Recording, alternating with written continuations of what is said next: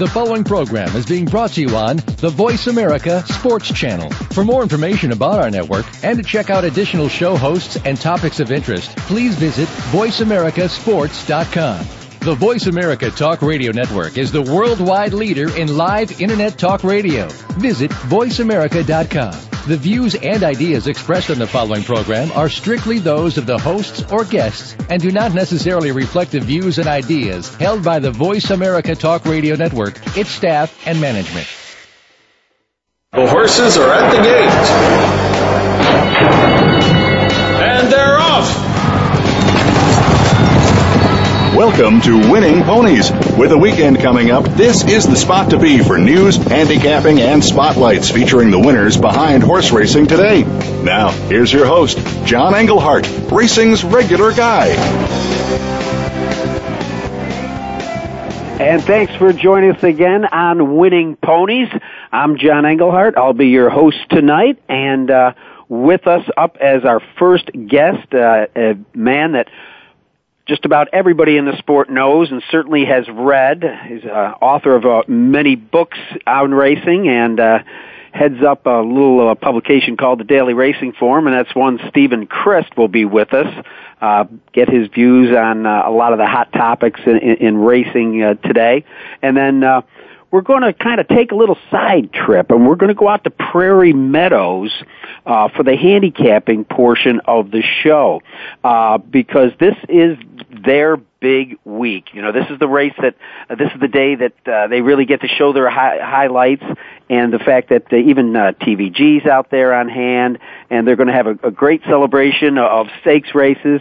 And with us is going to be Dan Johnson, who for years, he was a photographer with the Blood Horse, worked for the Times, and then he'd been covering Prairie Meadows for the Des Moines Register, and he's going to give us the inside scoop and kind of paint the picture of what Prairie Meadows looks like. So that'll be coming up at the bottom of the hour. Well, the big news that was announced shortly after we went off the air last week was that Derby and Preakness winner I'll Have Another was sold for stud duty in Japan. Does that sound familiar? A horse that won the Derby and the Preakness went off to Japan? Well, obviously there's going to be a lot of comparisons made to him in Sunday Silence. I'll Have Another, again, because of a soft tissue injury, passed the Belmont. They decided they were going to put him out to stud, ended his career with 5 wins and 7 starts and over $2.6 million. But, Paul Redham, the owner, just shopped the horse around Kentucky, and not too many people were interested. I mean, his sire, Flower Alley, was listed at $10,000 last year. That most probably will go up after siring a classic winner, a dual classic winner at that. But he said after shopping the horse around, the Japan offer was just far superior. He said the estimates of his value from Kentucky farms were so different from Japan that any rational human being, as much as they wanted the horse to stand in America, would have to take the Japanese deal. The farm that it'll be going to is Big Red Farm, who has a history of acquiring stallions from our side of the pond. It stands Roses in May, who is a multiple winner in the United States, who won the 2005 Dubai World Cup, and Conduit, winner of the Breeders' Cup Turf in 2008 and 2009. Conduit, of course, won the Eclipse Award as the nation's outstanding turf male back in 2008. So again, I'll Have Another follows in the hooves of Sunday Silence. Lenny Shulman, who's been a guest on Winning Ponies, wrote an interesting article recently comparing the likes of these two horses together. And, of course, Arthur Hancock had Sunday Silence, and he said, the horse was a little bit awkward, a little bit, could have looked a little bit crooked, but again, he was trying to sell shares in the United States, and nobody would bite. And he said it broke his heart to sell Sunday Silence, but he didn't sell him. The American breeders sold him. The estimates of his value over there, God only knows. He was the country's leading sire 13 consecutive years, and now he is the country's leading broodmare sire. You may recall back in the days of Sunday Silence, during his race career, Zenya Yoshida had bought 25% interest in him when the horse was still racing for $2.5 million, and then he ended up buying the remaining 75% for $7.5 million, and he went off to stud duty. So we'll find out if I'll have another can repeat, but he will be gone. Other news in the stud business is that it looks like Bodemeister is going to stand at WinStar Farm when he's retired. A partnership was formed between WinStar and the Colts owners, Ahmed Zayat and Michael and Tiffany Moreno, and they'll continue to race the Colt. Of course, Elliot Walden, again a guest on Winning Ponies, just said that Bodemeister is brilliant by design. The raw speed that he shows combined with his freakish numbers make him the best stallion prospect on the market, and that is saying a lot.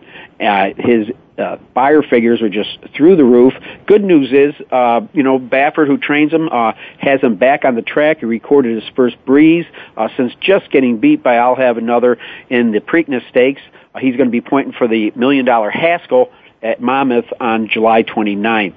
And again, Bodemeister's 109 buyer earning the Preakness, coupled with his 108 from the Arkansas Derby, literally makes him the fastest 3-year-old in the country, and he's already earned over $1.3 million. Now, some fillies in the news. Well, let's start with Rachel Alexandra. She looks like the female line will live on in her family. She has been pronounced in foal to Bernardini, and they did do a foal scan, and they found out that it's a filly. So Rachel Alexander is going to have a little girl. Of course, this is a big year for famous broodmares. Rachel's just one of 2 female horses of the year to produce their first foals this year. The other, of course, was Zenyatta, and she foaled to Bernardini. So Bernardini very hot with the best girls in the country. Now Zenyatta has been bred back to Tappet, and while she's in foal, they haven't announced the sex of that foal. Some little bad news in the breeding business is that champion Hollywood Wildcat passed away. She was just amazing. I mean, she won the Breeders' Cup and produced a Breeders' Cup winner. Unbelievable. War Chant was her son, who now stands at Three Chimneys Farm near Midway. So we're going to miss Hollywood Wildcat. Well, while the racing world lost one great broodmare, they may be gaining another. Last week, the headlines were all about Frankel. This week, over in Europe, they were all about Black Caviar. She put in just an amazing run in the $775,000 Diamond Jubilee, and it was almost retirement time for the jockey, as that Luke Nolan seems as though it looked like he either misjudged the finish line or perhaps he sensed something about Black Caviar, because he kind of eased up on her, and she just barely won the race. Of course, Black Caviar now is 22 for 22, and is just amazing. But Peter Moody did say that for the last of the 5-6 races, they were thinking, well, this might be her last race. She has had muscle tissue problems in the past, but nonetheless, before the Queen of England, she held on. She's a 6-year-old mare and won the big race, the headliner at Ascot. But the day after they said it might be her last race, all of a sudden the news came out that, wait a minute, after they checked her out, the Connections are now contemplating another campaign this fall, which would be spring in the southern hemisphere. They put nuclear scans on her, and revealed muscular injuries in a few locations, but the most serious was a tear to quadriceps. But she's a big muscled mare, and she's had problems like this in the past. So back in 2009, she had a similar occurrence, and obviously they were able to bring her back. She remains undefeated after 22 starts, and Peter Moody, the trainer, seemed very pleased to get what is now a specific diagnosis of Black Caviar's injury, and suggested that there would be little problem getting her back into racing. So it'll be very interesting to see what happens, to see if they keep her in Australia or they have mentioned possibly going to the prestigious Hong Kong International Sprint. Well, for those of you that were either in Louisville or at a OTB or racetrack, wanted to bet Churchill, you know that they canceled today. Luckily, Churchill has the luxury of having the lights, and while they canceled today, they are going to start tomorrow. Originally, it was going to be a 2:45 first post. So for the closing weekend, Friday, Saturday, and Sunday, it looks like Churchill will be going at 6:30. They're going to let things close down. What's really interesting that I found out that this was only the 18th time that Churchill has had a weather-related cancellation. The first one happened back in 1882. And back in the 1880s, it usually was for rain or mud. Then in the 70s and 80s, it was for frozen racetrack. And the last few years, it's been tornado warnings that have chased the people away. But again, this extreme heat wave that we're in right now, they did it for the betterment of animals. Of course, it'll be a little bit cooler at 6:30. So, good luck to the fans down in Louisville. I can tell you it's awful hot right now in Cincinnati, and we're not that far away. Well, might be no more hooray for Hollywood. The Inglewood mayor told the Los Angeles Times that there's a renovation project in the work by Madison Square Garden, who bought the Forum, and they're going to pump $50 million into that, resurrecting the former home of the L.A. Lakers and the Kings into a world-class music venue. Well, if that happens, the mayor wants to move ahead and build a $2 billion real estate project called Hollywood Park Tomorrow, with residential units, retail stores, theaters, restaurants, hotel, and casino. And he says this could begin as early as next year. And if that's the case, it could be bye-bye to Hollywood Park. And obviously, we would see that the meets at Santa Anita and Del Mar obviously would want to be extended. Of course, Hollywood, it's going to be tough to see it go. All the Hollywood celebrities that went there. Track first opened in 1938, and it was the first Breeders' Cup site back in 1984.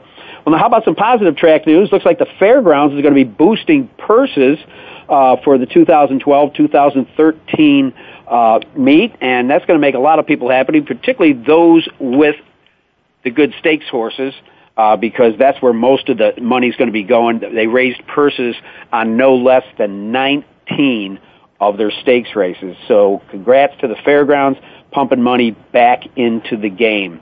Now let's go to some people in the news. A little bit of news that a lot of people won't want to hear, but hopefully there'll be a bright side to this. But Mike Mitchell is going to have to undergo surgery tomorrow to remove a brain tumor that was diagnosed earlier this week. Just last week, we handicapped the Hollywood Oaks, and he won it with Potesta. I mean, this guy, if you don't pay attention to the West Coast, is just amazing. I mean, he has taken over 2,500 victories. He's earned $62 million, and he just loves the West Coast. He's won 6 Del Mar training titles and 17 overall in the Southern California circuit. He's just second behind the legendary Bobby Frankel at Hollywood. Well, speaking of Hollywood, a little bit of Hollywood for the jockeys. The ESPYs nominees have been announced, and it will be Xavier Castellano, Ramon Dominguez, and Super Mario Gutierrez, who are up for the ESPYs, so we'll be keeping a close eye on that. And, of course, Joel Rosario, another race that we handicapped last week with the Beverly Hills handicap, Joel Rosario going out on top, and he, again, is going to go after the lucrative purses that are now being produced on the New York circuit. A couple watershed moments for some jockeys here. Jockey Crist rode the 1,000th winner of his career at Monmouth Park. So congratulations to him at 44. Jockey Isaias Enriquez posted his 1,000th victory at Ruidoso Downs. And a guy by the name of Alex Berzer that started out at Little Old River Downs. Well, we're going to talk to Dan Johnson about him later. He recorded his 1,000th win at Prairie Meadows alone. So that's a look at pretty much the names in the news around the country and what's happening. Let's take a quick look at the races that we handicapped with Jude Feld last week. In the Mother Goose, it was a bit of an upset time as Zo Impressive ran down the leaders, came home on top for Tom Albatrini. Second in the race was Disposable Pleasure. Believe You Can, the Kentucky Oaks winner, ended up third, while the 1-2 shot contested finished off the board. Then we went to Hollywood Park for the Hollywood Oaks, and again it was Potesta coming off an 11-length maiden win to take that. So Potesta will be a filly with a future, the daughter of Macho Uno, again trained by Mike Mitchell. Then we went to Monmouth Park for the Grade 3 Boiling Springs, and Jude Feld put us on that winner. Joe Bravo got home with Dancing Solo in that race. Just kind of stalked the pace set by Chieman, and Dancing Solo got home as the second favorite.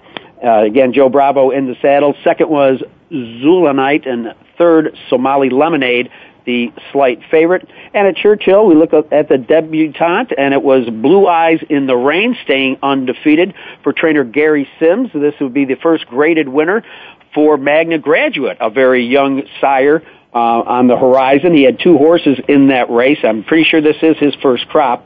And then, of course, it was the $1 million prestigious Queen's Plate, which we hope continues to exist. The president and chief executive officer at Woodbine, Nick Eves, said that while this is the oldest continuously run stakes race in North America, it could be the last if they don't get a reverse on its position by the Ontario Providence on the successful slot machine program at the Toronto track. It was straight of Dover, going from Flag Fall to That's All. And that kind of wraps up names in the news and the races we handicapped last week. Looking forward to the next segment. We're going to be talking to the Daily Racing Forum's Stephen Crist. Thanks for joining us on Winning Ponies.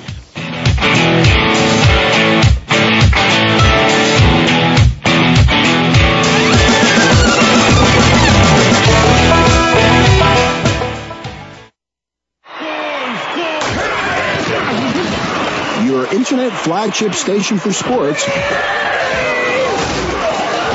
Voice America Sports. And they're off. What? Can't make it to the track? You can still get all the action with winningponies.com, the home of the easy win form, the most accurate predictions on thoroughbreds, quarters, and Arabian horses at most American and Canadian tracks. Whether it be the Triple Crown, Breeders' Cup, Travers, Haskell, or your daily races, don't worry, let winningponies.com make some money for you. If you want to talk about the East Coast sports scene, particularly from the Southeast, make sure you tune in to the Jeff Owens Show every Tuesday. Yeah, we'll talk about some of the other teams and news that's out there, but host Jeff Owens and co-host Tasha Humphrey know the inside and out of the Georgia College sports world, and they were born there, raised there, and still live the scene. We'll talk about every sport imaginable. Tune in on Tuesday at 7 p.m. East Coast time, 4 p.m. in the West on the Voice America Sports Channel. The fans now have a voice to speak their mind. No holds barred. They need to bench his ass and move on. I just think that the coach made a mistake. All crazy. NFL, MLB, NBA, NHL. Speak up. Speak up. Or forever hold your mouth. We ain't playing around here. Voice America Sports.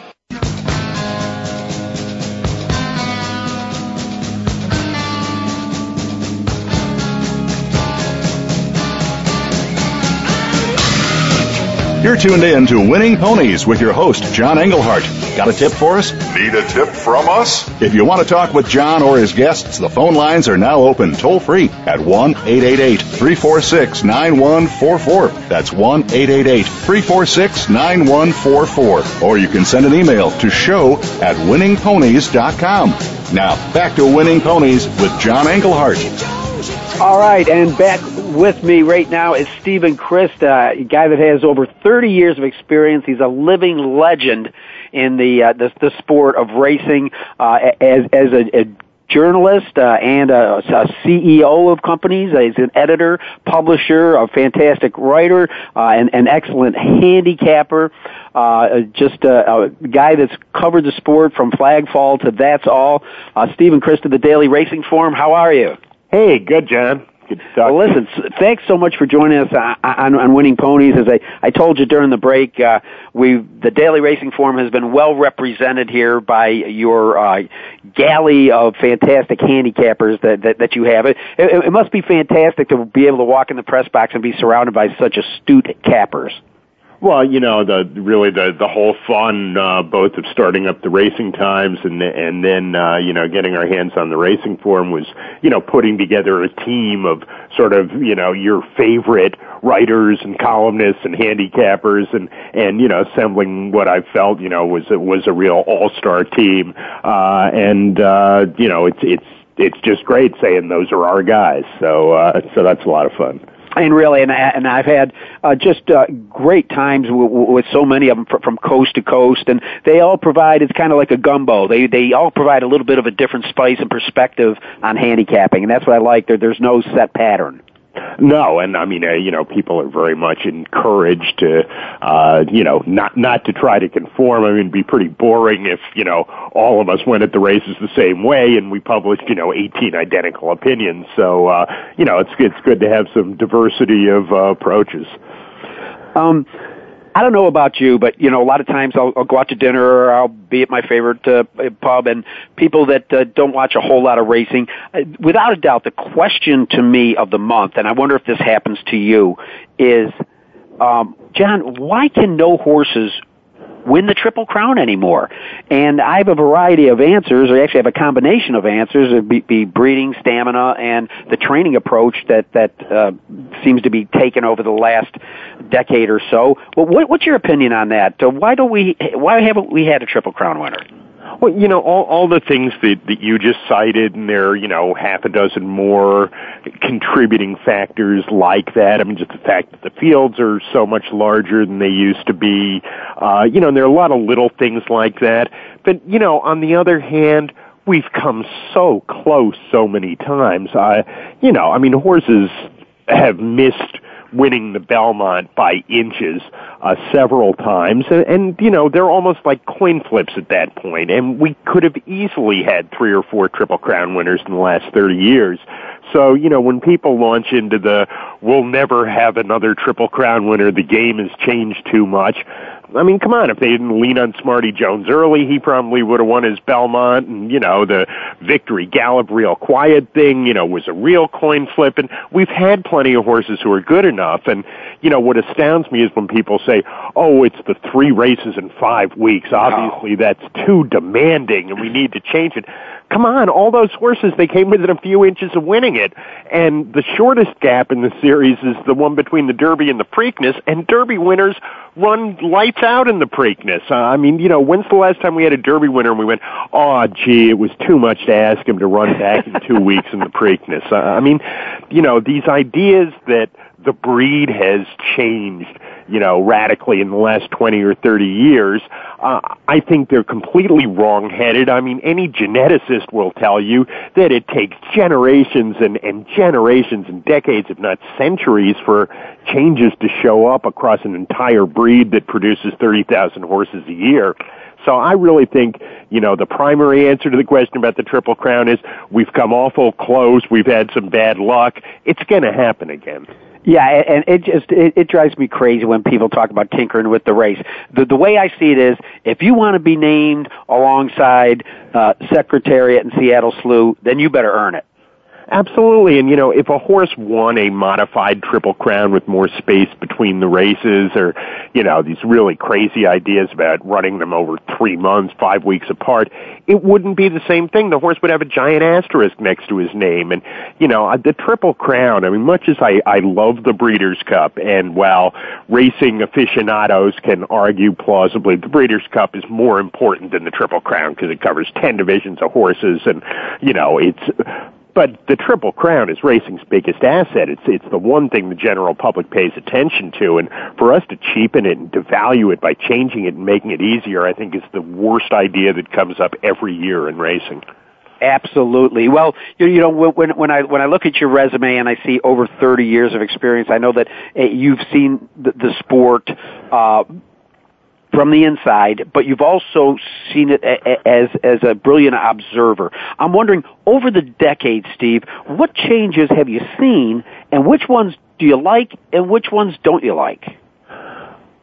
Well, I'll tell you, to start out on a positive note, you know, much as we as horse players like to complain about everything, I mean, the horse players' lot today is so much better than it was 20 years ago, and I'm not just, you know, patting myself on the back for, you know, changes we've made at the racing form, but, you know, the fact that you can access the video of any race from your home computer and the access to information, it's just, you know, if you think back how we handicapped 20 or 30 years ago. Oh, bringing home the charts and everything is crazy. In our basement, and, you know, you had to look everything up, and none of the information was there, and you never got to see out-of-town races.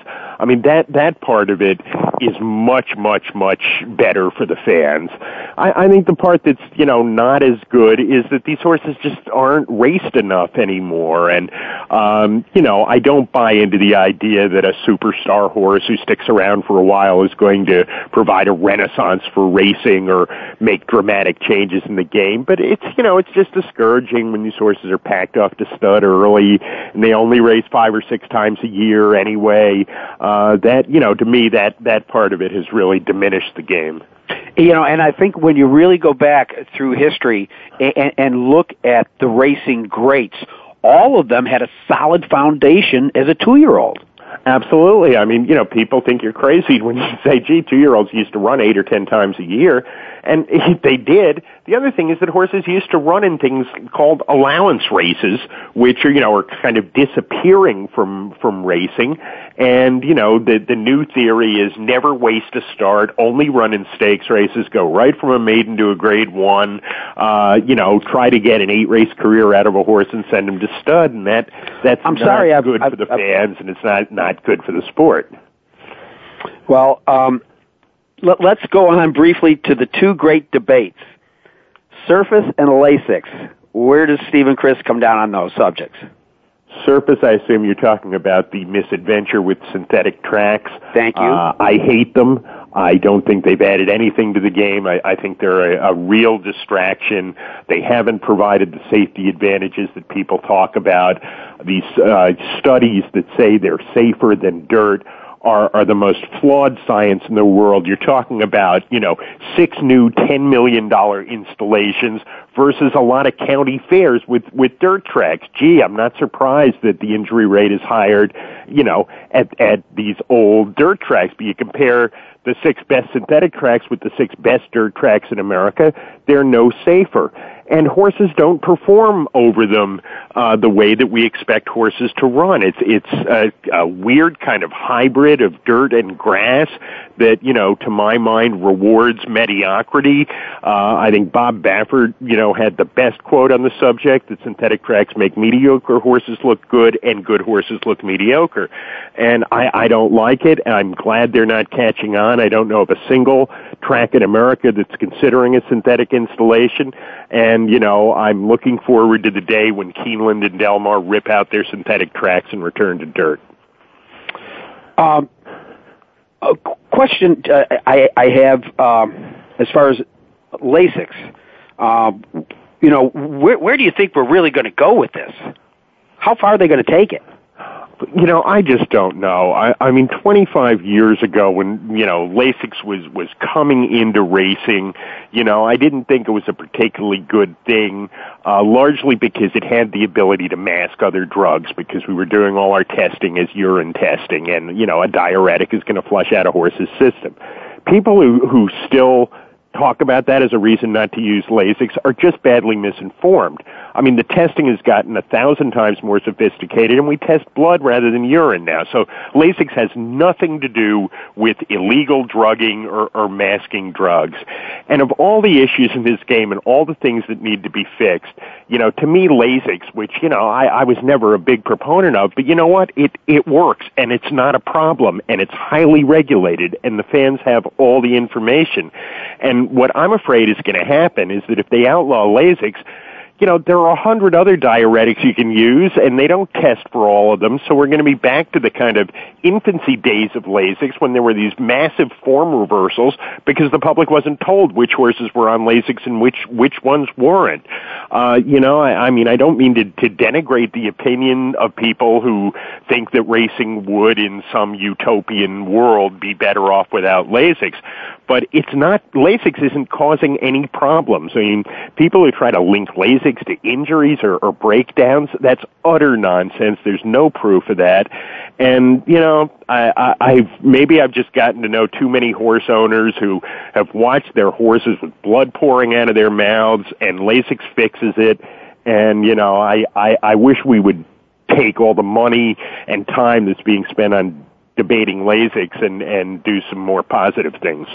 I find it kind of ironic, too, that they all say, we need to be like the Europeans, and as soon as the Europeans ship over here for the Breeders' Cup, they're first Lasix.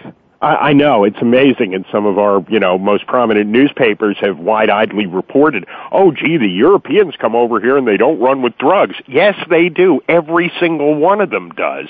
And, I also have a problem with these sanctimonious owners who say Lasix is a terrible, terrible thing and should be banned from racing. You go, okay, well, why don't you stop racing your horses on it if it's so bad? Oh, well, I can't give up the competitive edge. I mean, I have a great deal of respect for anyone who won't race his own horses on Lasix, but people who pontificate while running every single one of their horses on Lasix, I mean, come on, make up your mind. Well, Steve, it's not going to be every week that our listeners are going to get a chance to hear from you, and so I might be putting you on the spot right here, but I'd like to know two things. The best horse you personally saw race and the best race you personally witnessed. That's pretty easy only because I never saw Secretariat race. My time was just after his.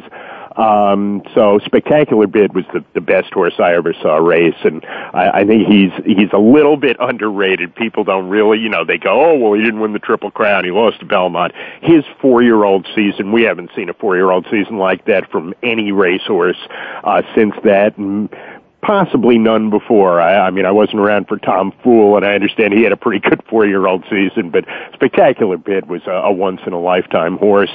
And the best race, and maybe I'm a little prejudiced because, I was a big fan of the runner-up in it, but boy, the Sunday Silence Easy Goer Preakness, horse racing just doesn't get better than that. Two great horses, head and head from the top of the stretch to the wire. Well, Steve, I have to say before we go, there's one book out there besides some of the handicapping books you've written that makes me look smart, and I do a lot of my pre-show work with the Daily Racing Forum's American Racing Manual. Please tell me that's not going away. No, it's a fight every year. I've now been at the forum through 4 different ownerships, and the American Racing Manual doesn't make us any money, and we're life and death to break even on it. But I'd write a check to keep it in business myself. When I first got interested in racing, I got that book, and it was like when I was 11 years old and the first baseball encyclopedia came out, and it's everything you would ever want to know about racing. It's almost 2,000 pages now, and it's just filled with past performances and stakes histories and anything you could possibly want to know. And, I don't like shilling for DRF products, but I'll shamelessly shill for the Racing Manual. Please, everyone, keep it in business. Buy a copy, at least buy a copy every couple of years. It's something I'd hate to see go away. It really is. It's the entire history of the sport in your hand and in print. Yeah, and the 2012 edition, which recaps the 2011 season, has just come out. You can buy it on our website, and if you've never bought one, believe me, you'll be glad to have it around. I break the spines on all of mine because I use them so much. Absolutely. Well, so do I. Well, Steve Crist from the Daily Racing Forum, thanks so much for sharing your time with the listeners at Winning Ponies. Thanks a lot, John. I enjoyed it. All right, take care. Ladies and gentlemen, we're going to take a little bit of a break here, and when we come back, we're going out to Prairie Meadows with Dan Johnson.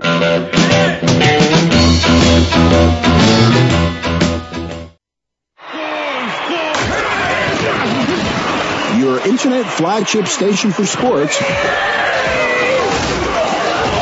Voice America Sports. If you're looking for a radio show about boxing, you usually can't find one until you stop by the Voice America Sports channel. Tune in to Outside the Ring with former world lightweight champion and U.S. Olympian David Diaz. We'll deliver the knockout punches with our guests as we go inside the minds of today's top fighters. We'll throw in discussion of other sports as well from time to time. Outside the Ring with David Diaz airs every Thursday at 3 p.m. Eastern Time, noon Pacific, on the Voice America Sports Channel.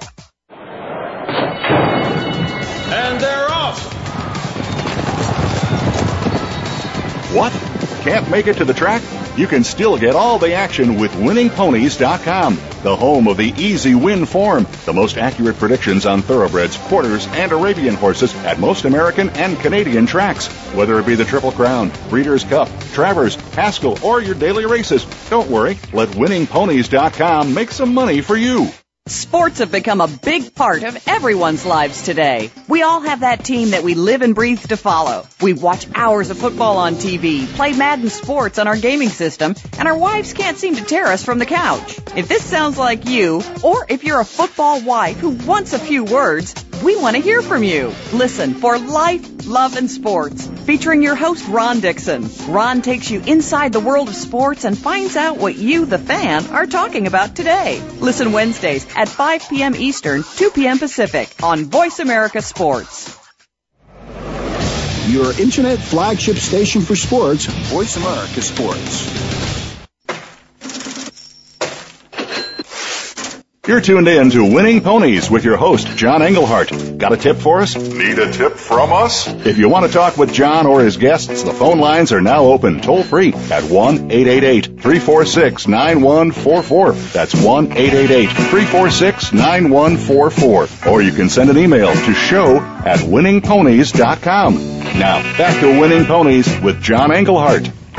Okay, and joining me right now is a gentleman I'm going to be talking to for the first time, even though I've read a lot of his writing when I need to get information out of the farther Midwest, and that's Dan Johnson. I believe he's might be a Chicago kind of guy. I know his horse racing experience started out at Arlington Park back in 71. He obviously got hooked, like so many people I've talked to over the years, by watching Secretariat win the Triple Crown in 1973. He worked as a reporter for a suburban Chicago newspaper, and then he was a correspondent, and I didn't know this, photographer for the Blood Horse magazine and the Thoroughbred Times. Over the last 22 years, Dan's covered horse racing at Prairie Meadows for the Des Moines Register.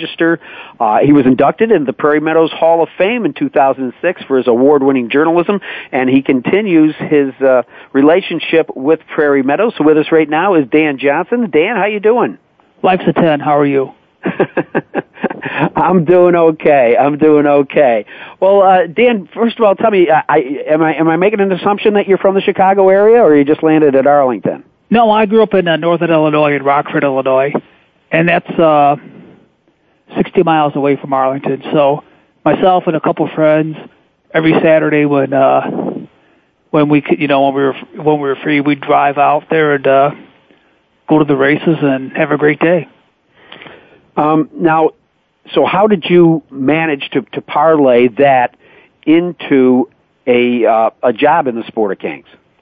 Well, when I got out of college, I was a newspaper reporter, and like I said, I did some corresponding for the Blood Horse, more photography-wise than reporting-wise early on, but I covered some of the news things for them, and for other magazines like Racing Action and things that are gone now. But and then when the Prairie Meadows was about to open, the Des Moines Register advertised to hire a horse racing reporter, and they made the mistake of hiring me.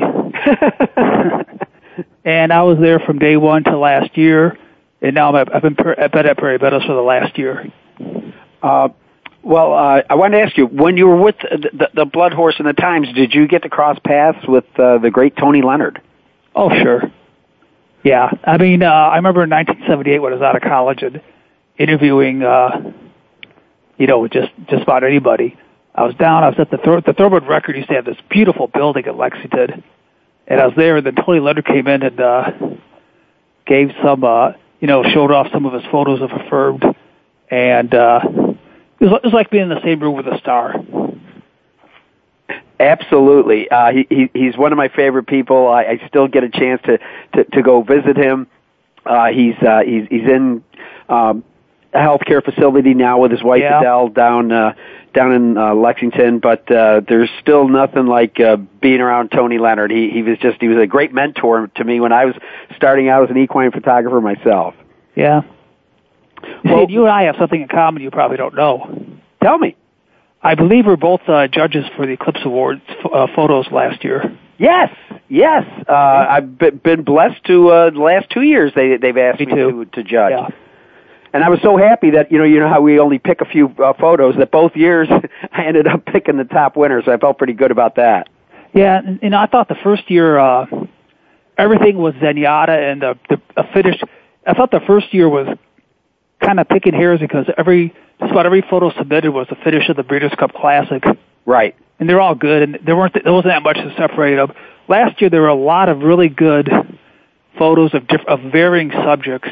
It was a lot better year last year, and I picked the same as you pretty much, I guess. But there were other photos that could have been better, but they were so poorly cropped that I had to mark them down. Yeah, something as simple as that. Though it was an absolutely gorgeous a photo. If anybody wants to look up the Eclipse Award photo, it was a horse going over the jumps. The guy had set the camera underneath the hedge, so you get the bottom look. But it was really beautiful the way that it was with the fisheye lens. It enveloped all of Saratoga and the steeple and the turf course. It really was a good looking one. So obviously that's great. So you got a pretty good sharp eye yourself. That's very interesting, Dan. Yeah. Well, Dan, one of the reasons I tapped on you is I've never been to Prairie Meadows. A good friend of mine by the name of Jeff Johnston was a jockey who started out there, so he's told me a few stories. But our listeners are coast to coast. Can you kind of paint a picture of what Prairie Meadows is like, or take us through the evolution of it? Yeah. Well, first of all, Jeff, he's from Springville, Iowa here, and when he started riding, he was going to college in the morning and riding at Prairie Meadows at night. Absolutely. I dog sat for him last weekend.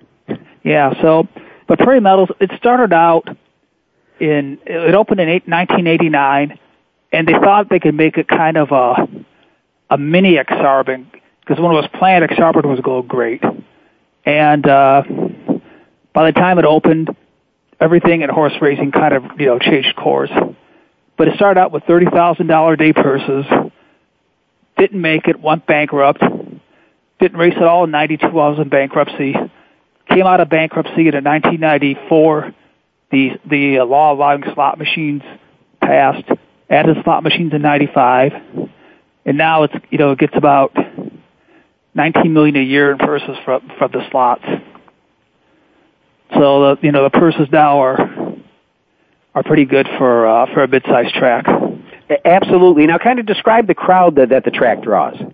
On Friday and Saturday, the crowds are good. It's a casino racetrack, so admission is free, parking is free. So it's a different crowd than you get at most tracks. You get a lot of young couples with their little kids out to look at the horses, which doesn't help the handle much, but it's very crowded outside. Well, we got to create that next generation, Dan. Pardon me? We have to create that next generation. Well, yeah, but after 20 years, they're still trying to create it. But so that's good. They haven't really found two other days besides Friday, Saturday, where the local crowd comes out strong. That's one of the challenges Prairie Meadows has. Well, it sounds similar to the track I work at, River Downs in Cincinnati. We really it's a Friday, Saturday, kind of Sunday type. Yeah. That's where our strength is, without a doubt. On your Wednesdays and Thursdays, you pretty much have your regular simulcast patrons, and of course we throw enough promotions in there during the summer to try to appeal to different demographics.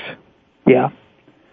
Well, listen, we've got about 3 minutes before our first break, so what do you say that you and I go and take a look at the Iowa Oaks? It's a Grade 3, $200,000. I do want to tell people, though, and you can tell us about this, that the festival, should I call it that, really starts on Friday night. I know that even TVG is there to cover what they call the Ohio Festival of Racing. The Iowa, yeah. And they got three. They have the Saylorville, which is a female sprint for $100,000. The Iowa Sprint for males is $125,000. Rothko, who won the Aristides, is in that. And they have the Iowa Distaff at a mile and a 60th. That's $100,000. Those are the three Friday races. The three biggest races are all on Saturday. Now, we sent you a present from Cincinnati out there, and I think this young man might be sitting on one of the hotter horses in the Iowa Oaks. I'm a friend of his brother's, Gary, and that is Alex Berzer. Oh, sure. He just won his 1,000th Prairie Meadows race a week ago. Yeah, I announced that earlier in the show, and he started out at River Downs. He was our leading apprentice here. And so was Terry Thompson. They said that it was 1992. They were both apprentices at River Downs, and then they were both closing in on 1,000 wins at Prairie Meadows this year till Thompson got hurt and broke a leg in a gate fall. Well, that's a shame because both of those guys are a real class act and just real hard-working guys. We've had a few nice apprentices here, a guy by the name of Rafael Bejarano and another kid by the name of Steve Coffin. So we've graduated some nice ones. Yeah. So anyhow, looking at the Iowa Oaks, obviously what happens, and you see this a lot when tracks put together a huge day like you're going to have, and all of a sudden these guys start coming in from Churchill, coming in from the Golden Gate, coming in from Chicago to take on the likes of Tapagio, if that's how you say that horse's name. How do you approach handicap in something like the Iowa Oaks with these horses coming in from all over? Well, I think, Ice Cream Styles looks like she could be a really kind of one of those up-and-coming horses. It looks like, Livy McKenzie looks, is a pretty nice horse. And Ice Cream Styles was 3-10 against her and beat her by 5 lengths. So, I mean, she deserves the horse to beat. I might, but if she's, it's only 6 horses of the race. Depending on how the odds are, it might be worth taking a flyer on Tapaho. Horse for course. Yeah, she hasn't beaten anything that's, the quality of this field yet. But her 2 races at Prairie Meadows, she's just won very, very authoritatively. And looking at the buyer numbers, this is a horse that, just gradually seems to get better and better. And it's not like this horse, doesn't have a past history. I mean, this horse was cut to be a good one. It's a daughter, a Tappet out of a Bertrando mare, and you started its career at Saratoga, went to Keeneland, Churchill, Santa Anita. So I got a feeling this horse might have a little back history that they could make it a pretty nice filly. Yeah, and like I said, if the odds are, if you're just picking a horse, if it fall, all the odds are easy or are the same. I think Ice Cream Silence. You got to go with her. But if she's 3-5 or 4-5, maybe you take a shot. I mean, if history repeats itself, I mean, you got a Tappet filly owned by Winchell, trained by Asmussen. They won it with High Tap in 2009. Oh, really? Yeah. Well, what I can say is I know we all have this problem these days, getting big fields, but for a compact field, all you've got in there is a 12-1 shot, and you certainly can make a case for quite a few of the other ones. I see Greta Kunzweiler's coming up there. So if nothing else, the fans at Prairie Meadows are going to get to see quite a myriad of riders and trainers over this weekend. Yeah, they really will, and a lot, a lot of the nice, the bigger names at racing will be here. It's so that's one of the things that people like to see. Well, as the main writers, you should be a pretty busy guy in the next 48, 74 hours. Well, that's true. That's definitely the case. Hey, but that's what you're there for, and that's what keeps us going. Well, listen, we're going to take a little bit of a break here. We're talking with Dan Johnson, who's covering the races out at Prairie Meadows. Again, this weekend is their big weekend out there with the Iowa Festival of Racing. We've got 2 more races we're going to handicap, and we're going to talk a little bit more with Dan right after we take this break on Winning Ponies.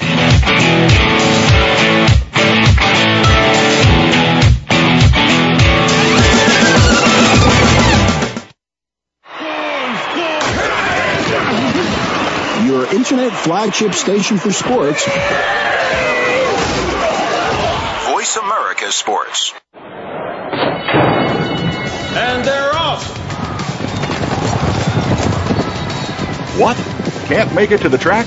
You can still get all the action with winningponies.com, the home of the easy win form, the most accurate predictions on thoroughbreds, quarters, and Arabian horses at most American and Canadian tracks. Whether it be the Triple Crown, Breeders' Cup, Travers, Haskell, or your daily races, don't worry. Let winningponies.com make some money for you. Tune in to a show about making a comeback and what really goes on behind the scenes with your favorite athletes and beyond. Listen for The Comeback Radio Show with Tony Farmer. A lot of people believe what they read on the internet, hear and see in the media, and on the news. We're going to give our guests the chance to tell the real story without the extra hype. It's not just sports, although that will be a focal point of the program. We'll also look at the world of celebrities, music, modeling, and more. Listen every Thursday at 10 a.m. Pacific Time, 1 p.m. Eastern on Voice America Sports. Your Internet flagship station for sports, Voice America Sports. You're tuned in to Winning Ponies with your host, John Englehart. Got a tip for us? Need a tip from us? If you want to talk with John or his guests, the phone lines are now open toll-free at 1-888-346-9144. That's 1-888-346-9144. Or you can send an email to show@winningponies.com. Now, back to Winning Ponies with John Englehart. All right, John Englehart constantly discovers what a small world it is once you start meeting people in racing.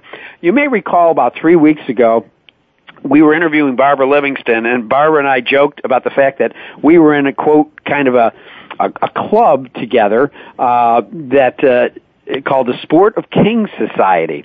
And all of a sudden, I just rattled my cage that there was a guy up in Illinois by the name of Dan Johnson that was part of it. I mean, we were kind of like the original eBay. I guess so. It was really neat. It was called the Sport of Kings. What we do is a handful of horse lovers. It was definitely a club of horse lovers. Yeah. And so, as I stated a couple weeks ago, Dan would maybe go to the Illinois Derby and pick up a couple programs. I'd go to the Travers Stakes, and then we'd write each other and say, hey, let's trade programs. We'd trade programs, we'd trade photos, tote tickets, particularly around the Triple Crown time when people would, pick up $2 tote tickets on certain Derby horses. But that was a great experience. It does go to show me that your love of the game goes back quite a way, Dan. Yes, well, definitely. Well, listen, we're coming up on the Iowa Derby. You got to guess that Prairie Meadows felt awful good when they found out they landed last year's 2-year-old champ.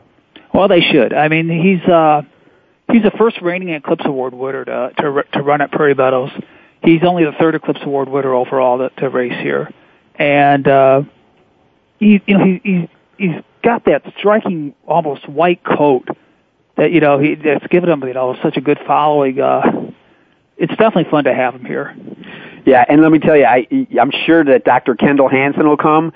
As a writer, you will have no problem getting quotes. We had him on winningponies.com just prior to the Derby, and the guy's really good. As a matter of fact, he lives about 5 miles from where we're broadcasting right now in northern Kentucky, and you'll enjoy him. He's a character. He loves the game. Yeah. He really wants to use this horse as a vehicle to get people involved. Yeah, I interviewed him, and he's actually having these little squeezy Hansen dolls being made up as a Iowa Derby on it. So he's done this on his own, and Prairie Meadows will hand them out to the first 500 people at the track on Saturday, and I think people would love to have them.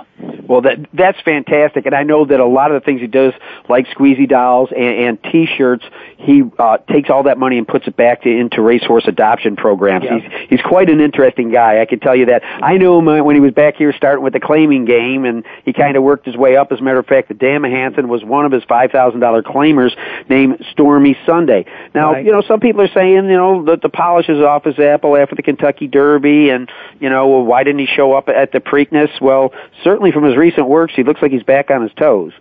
Yeah, and they seem very excited about his future. From here they want to go to the West Virginia Derby. Then it sounds like if he's winning, it sounds like Dr. Hansen wants to try the Travers. Mike Maker, I think, wants to try the Pennsylvania Derby. So we'll see how they sort that out. Well, I remember Woody Stevens with Smartin. He went to all, he didn't go to every big headline race, but he ended up winning millions of dollars with that horse by going to races just like that. So absolutely. I mean, those are some of the races that are missing out of the Triple Crown. Smartin would go and win the Illinois Derby, Ohio Derby. He'd go to all the kind of grade 2 big money stakes races and do great, and then he took on the top horses at the end of the year. Well, we'll find out. I'm sure if he can pick up a couple million along the way, he'll still show up at the Breeders' Cup to see if he and Union Rags can square off again. But definitely, it looks like he's the dominant horse here in your Iowa Derby. He should be if he's the same horse that won the Gotham. You'd think so. You got Hero of Order, he won the Louisiana Derby. This is the first time there's two horses that have won $1 million races in the same race at Prairie Meadows. Yeah, but he won that race at 109-1, and he hasn't been the same since. Yeah, and he hasn't done anything since. So, what's up with him? I don't know. And then there's a horse called Alsvid. He's a local horse, kind of like Tapaho. He hasn't beaten this quality of field, but he's really been impressive at how he's run and how he's worked. His trainer is really optimistic about this race. And I know he's expected a really big effort. Well, just imagine what this guy be able to have for bragging rights the rest of his life, telling him that he beat an Eclipse Award winner at Prairie Meadows. Well, we're backing up now to the Prairie Meadows Cornhusker Handicap. I believe a race you adopted from XR, Ben. Yes. And certainly looks like once again you got horses coming in from California, Chicago, Kentucky, and I think definitely Successful Dan's going to be the one to beat. They didn't want to run him against his brother who ran a bang up race at Churchill last week. Definitely, in my opinion, looks like the one to beat in here. Yeah, he's got to be the horse to beat. But at the same time, you get Fort Larned ran him very well in the Alashiba, got beat a length. You just wonder how much that he had a really rough trip in the Foster. You wonder how much that's gonna hurt him at this race, if there's any residue from that. Again, he only finished a length behind Successful Dan in the Alashiba at Churchill. Sometimes you just got to throw one out. Well, yeah, but I think I don't know if you really have to throw the Foster out. It's just that he got kind of taken very wide by Nate Mineshaft in the Foster. So, that effort 2 weeks ago, is that going to hurt him at all this Saturday? Well, we're going to find out, and we're going to find out. One thing in his favor, though, Prairie Meadows speed carries very well at Prairie Meadows, so that will be in his favor too. I guess that wouldn't hurt Shadow Be Dancing either. Local horse. He's won this race. The past two winners, Shadow Be Dancing and Headache, they're both back. I mean, this is arguably the best Cornhusker field Prairie Meadows has ever had. Well, it's not every day you get Ramon Dominguez at your track either. I mean, I'm just looking at some of those roster of jockeys. Of course, Brian Hernandez is a solid rider down at Churchill, and you got the Frenchman Julien Le Peru. I think it's going to be a really exciting couple of days for your fans there at Prairie Meadows. Sure. Well, listen, talking here with Dan Johnson, who's working with Prairie Meadows and doing the writing out there. And Dan, it was so nice to find out that we have so much in common. Thanks for being on Winning Ponies. Oh, well, thank you for having me. All right, ladies and gentlemen. Well, that closes out another edition of Winning Ponies. Remember, if you got a friend that didn't get to listen to the show, tell them that it is going to be on podcast. I want to thank Dan Johnson and Stephen Crist for being on with us, and make sure you come back and join us every week or catch any shows that you missed. From high atop the grandstand overlooking the hills of Kentucky, I'm John Englehart. Remember, bet with your head, not over it. Thanks for listening to Winning Ponies with John Englehart. We know the information from today's show will help you at the next post. Keep listening for more next Thursday at 8 p.m. Eastern Time, 5 p.m. Pacific on the Voice America Sports Network.